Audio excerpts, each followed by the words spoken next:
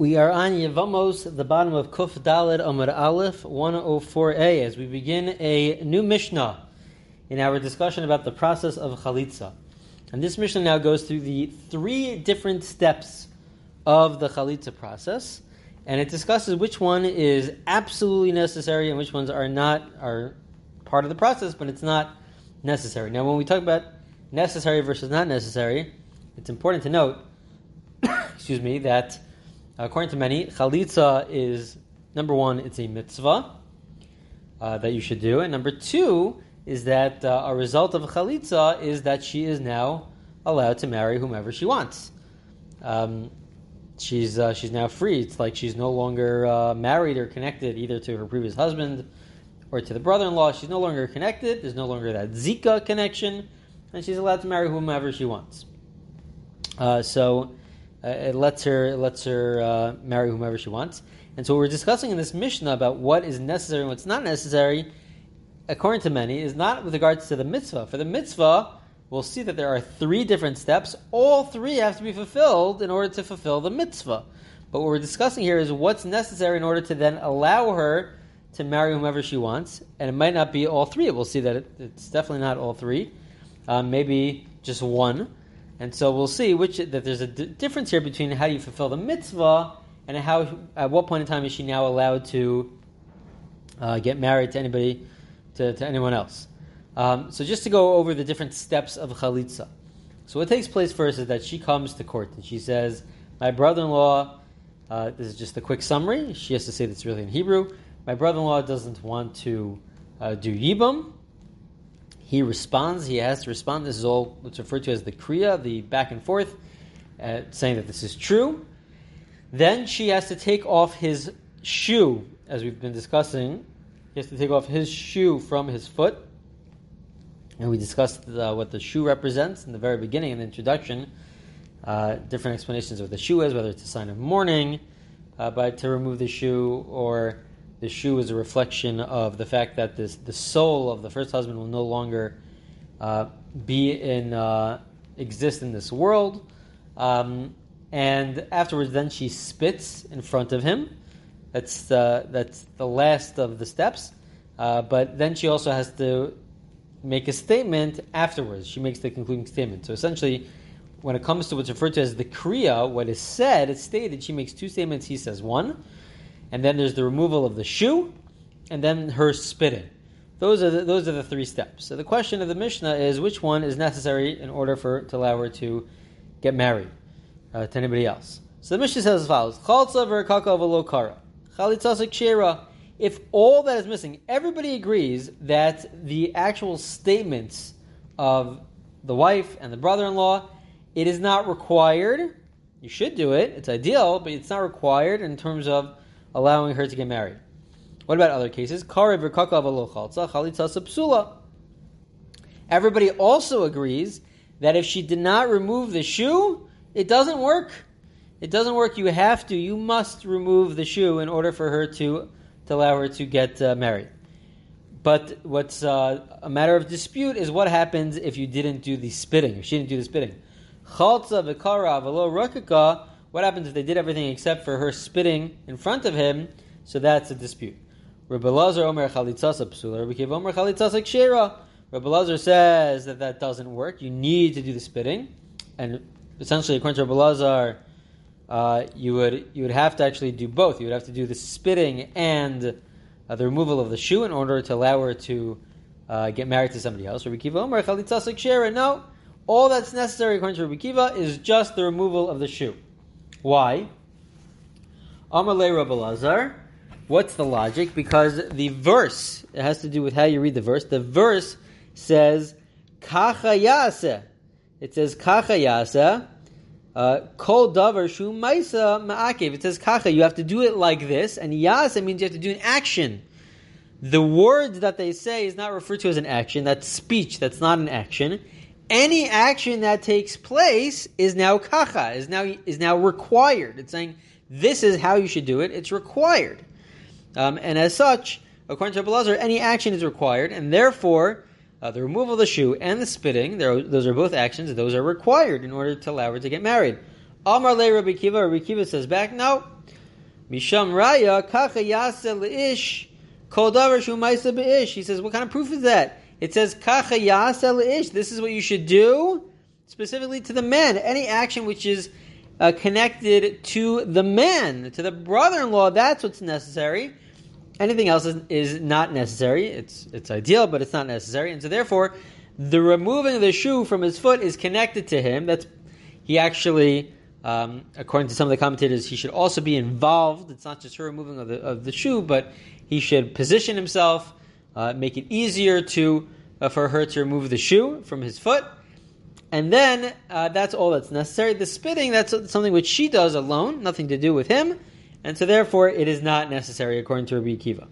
Okay, that is all the first half of this Mishnah.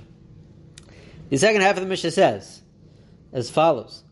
Hacheresh shenechlat v'achareshes shechalza v'choletzes lekatan,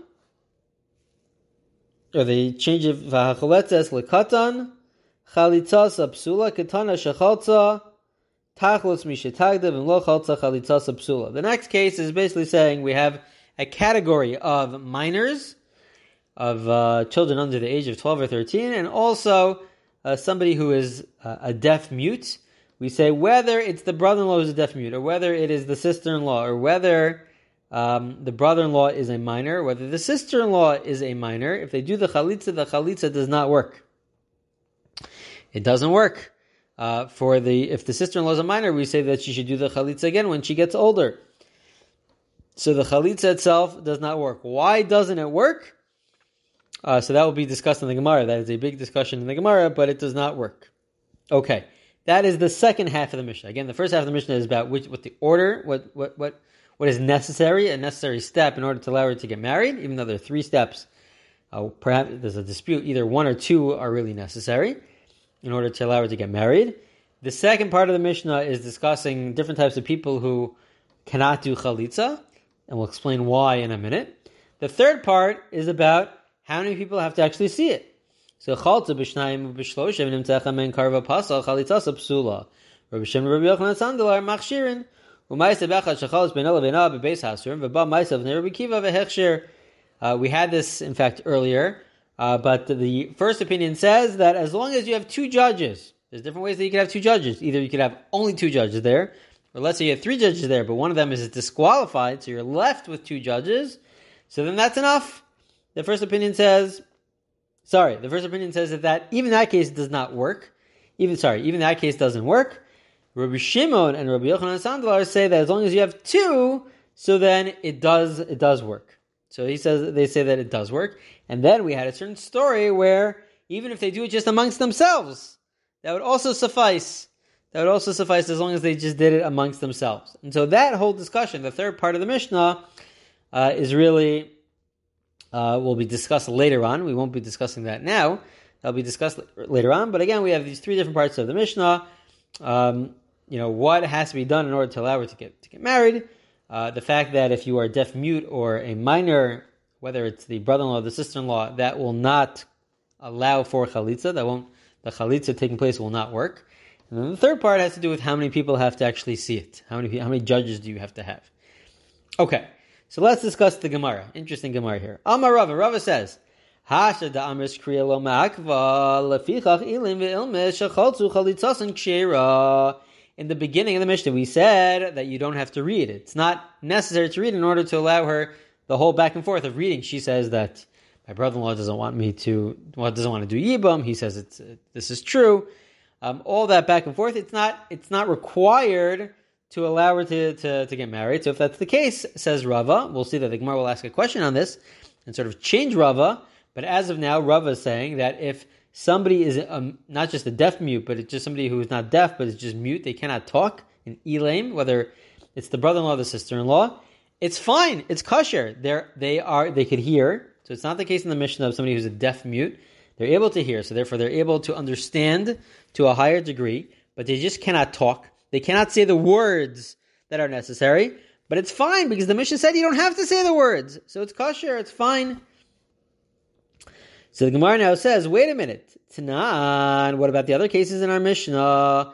Cheresh shenechlas v'cheresh shechalta b'achaletzes min hakatan chalitza psula. We said that if you're a deaf mute or if you're a minor, you can't do chalitza. Why can't you do chalitza? My time la mishum de lo b'nei kriya ninu. Isn't the reason behind this the fact that a deaf mute and a minor, they don't know how to read properly? They cannot say the words properly. And so we see from here that if you can't say the words properly, so then you are in fact disqualified. And we'll explain why that would be. If saying the words themselves is not necessary, why is it that if you're a person who cannot say the words, that would disqualify you? We'll explain that in a minute. But if that's the case, and then somebody who's a mute also should be disqualified, the Gemara says, no, lo. Mishum delav b'nei deyaninhu. The reason for this is because a deaf mute and a minor, they don't have sufficient awareness and knowledge. They don't have sufficient awareness and knowledge of what they're doing, and as such, they cannot do chalitza. But an elaim, according to Rava, at this stage of the Gemara, an elaim, somebody who's just a mute, so they are able to have better understanding of their surroundings because they're not deaf, especially in the times of the Gemara. So such a person would be able to, if they're just mute, they would be able to do chalitza because they are more aware. And it's not about the talking, but it's about having that sufficient knowledge. Because, so the Gemara now says, Iyahachi ilim v'ilmos nami. So then somebody who's a mute also, they don't have sufficient knowledge. So this is what we're referring to before. Rava ilim v'ilmos b'nei de'ninu p'mayu dekayv lahu. Rava says, no, they're not allowed to talk. They have trouble talking, but it doesn't mean that they don't have sufficient knowledge. So now the Gemara has a very strong question. The Gemara asks the following very strong question. Amri debei Rabbi Yanai, but Rabbi Yanai, the house of Rabbi Yanai, said that they gave us explicitly the reason why a deaf, mute, and a minor are disqualified. And it's not because they don't have sufficient knowledge. Lefi she'eno ba'amar va'amra. It's because they cannot speak. It's because they don't know how to speak properly and use the exact Hebrew words, somebody who's deaf, mute, or a minor. And so therefore, that's why it's disqualified. But nothing to do with the fact that they don't have sufficient knowledge. So just to point out what happened to the sufficient knowledge.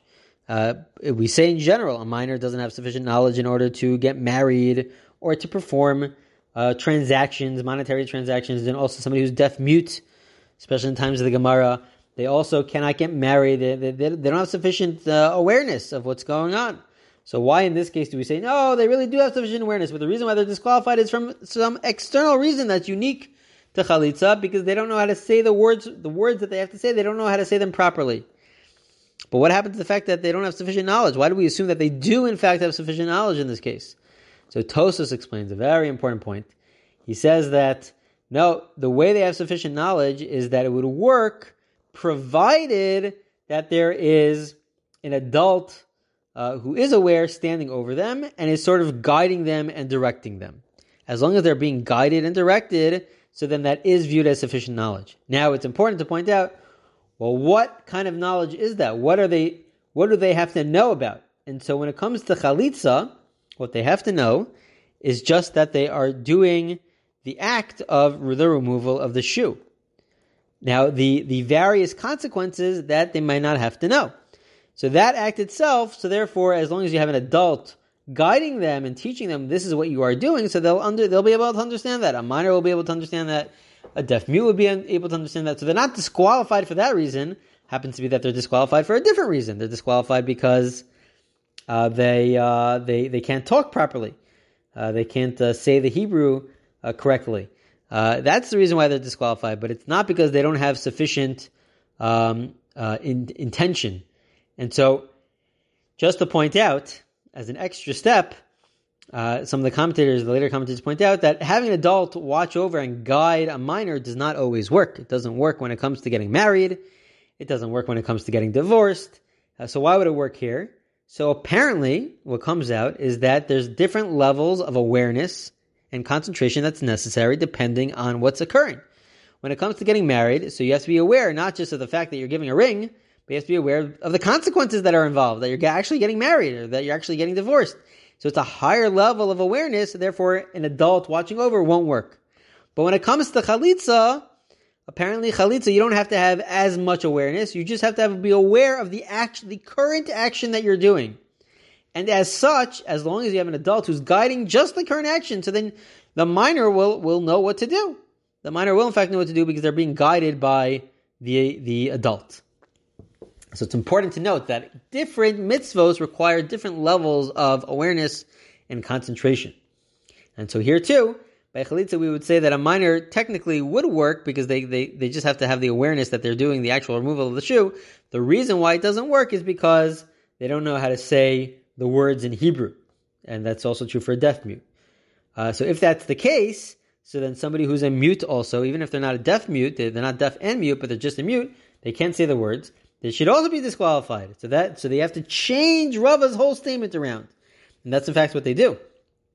Elakiyat de Rava, Asefer Edmar, Cherish and Echlot, Vachresh, Chalta, Vacholotas, Menakot, and Chalitzas, Psula, Am Rava, Hashadamas, Korea, Ma'akva, Leficha, Ilim, Velma, Shachalta, Chalitzas, Psula. Really, Rava, it's flipped.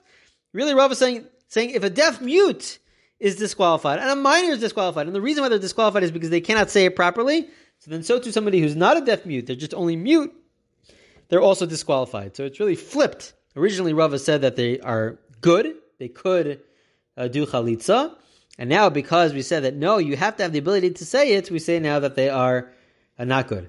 What about our Mishnah? Masnisin kribzera, as we'll explain in a second. Essentially, the question is, we're back to our original question. The Mishnah said that you don't have to read it. You don't have to read it in order to, all you have to do is the removal of the shoe, maybe also spit. You don't have to read it in order to allow her to get married. So who cares that the person's a deaf mute or a minor or just mute and they can't read it properly? But you don't have to read it anyways. And so this now comes a very important principle by Reb Zera, without getting into the original source, but these ideas is essentially as follows.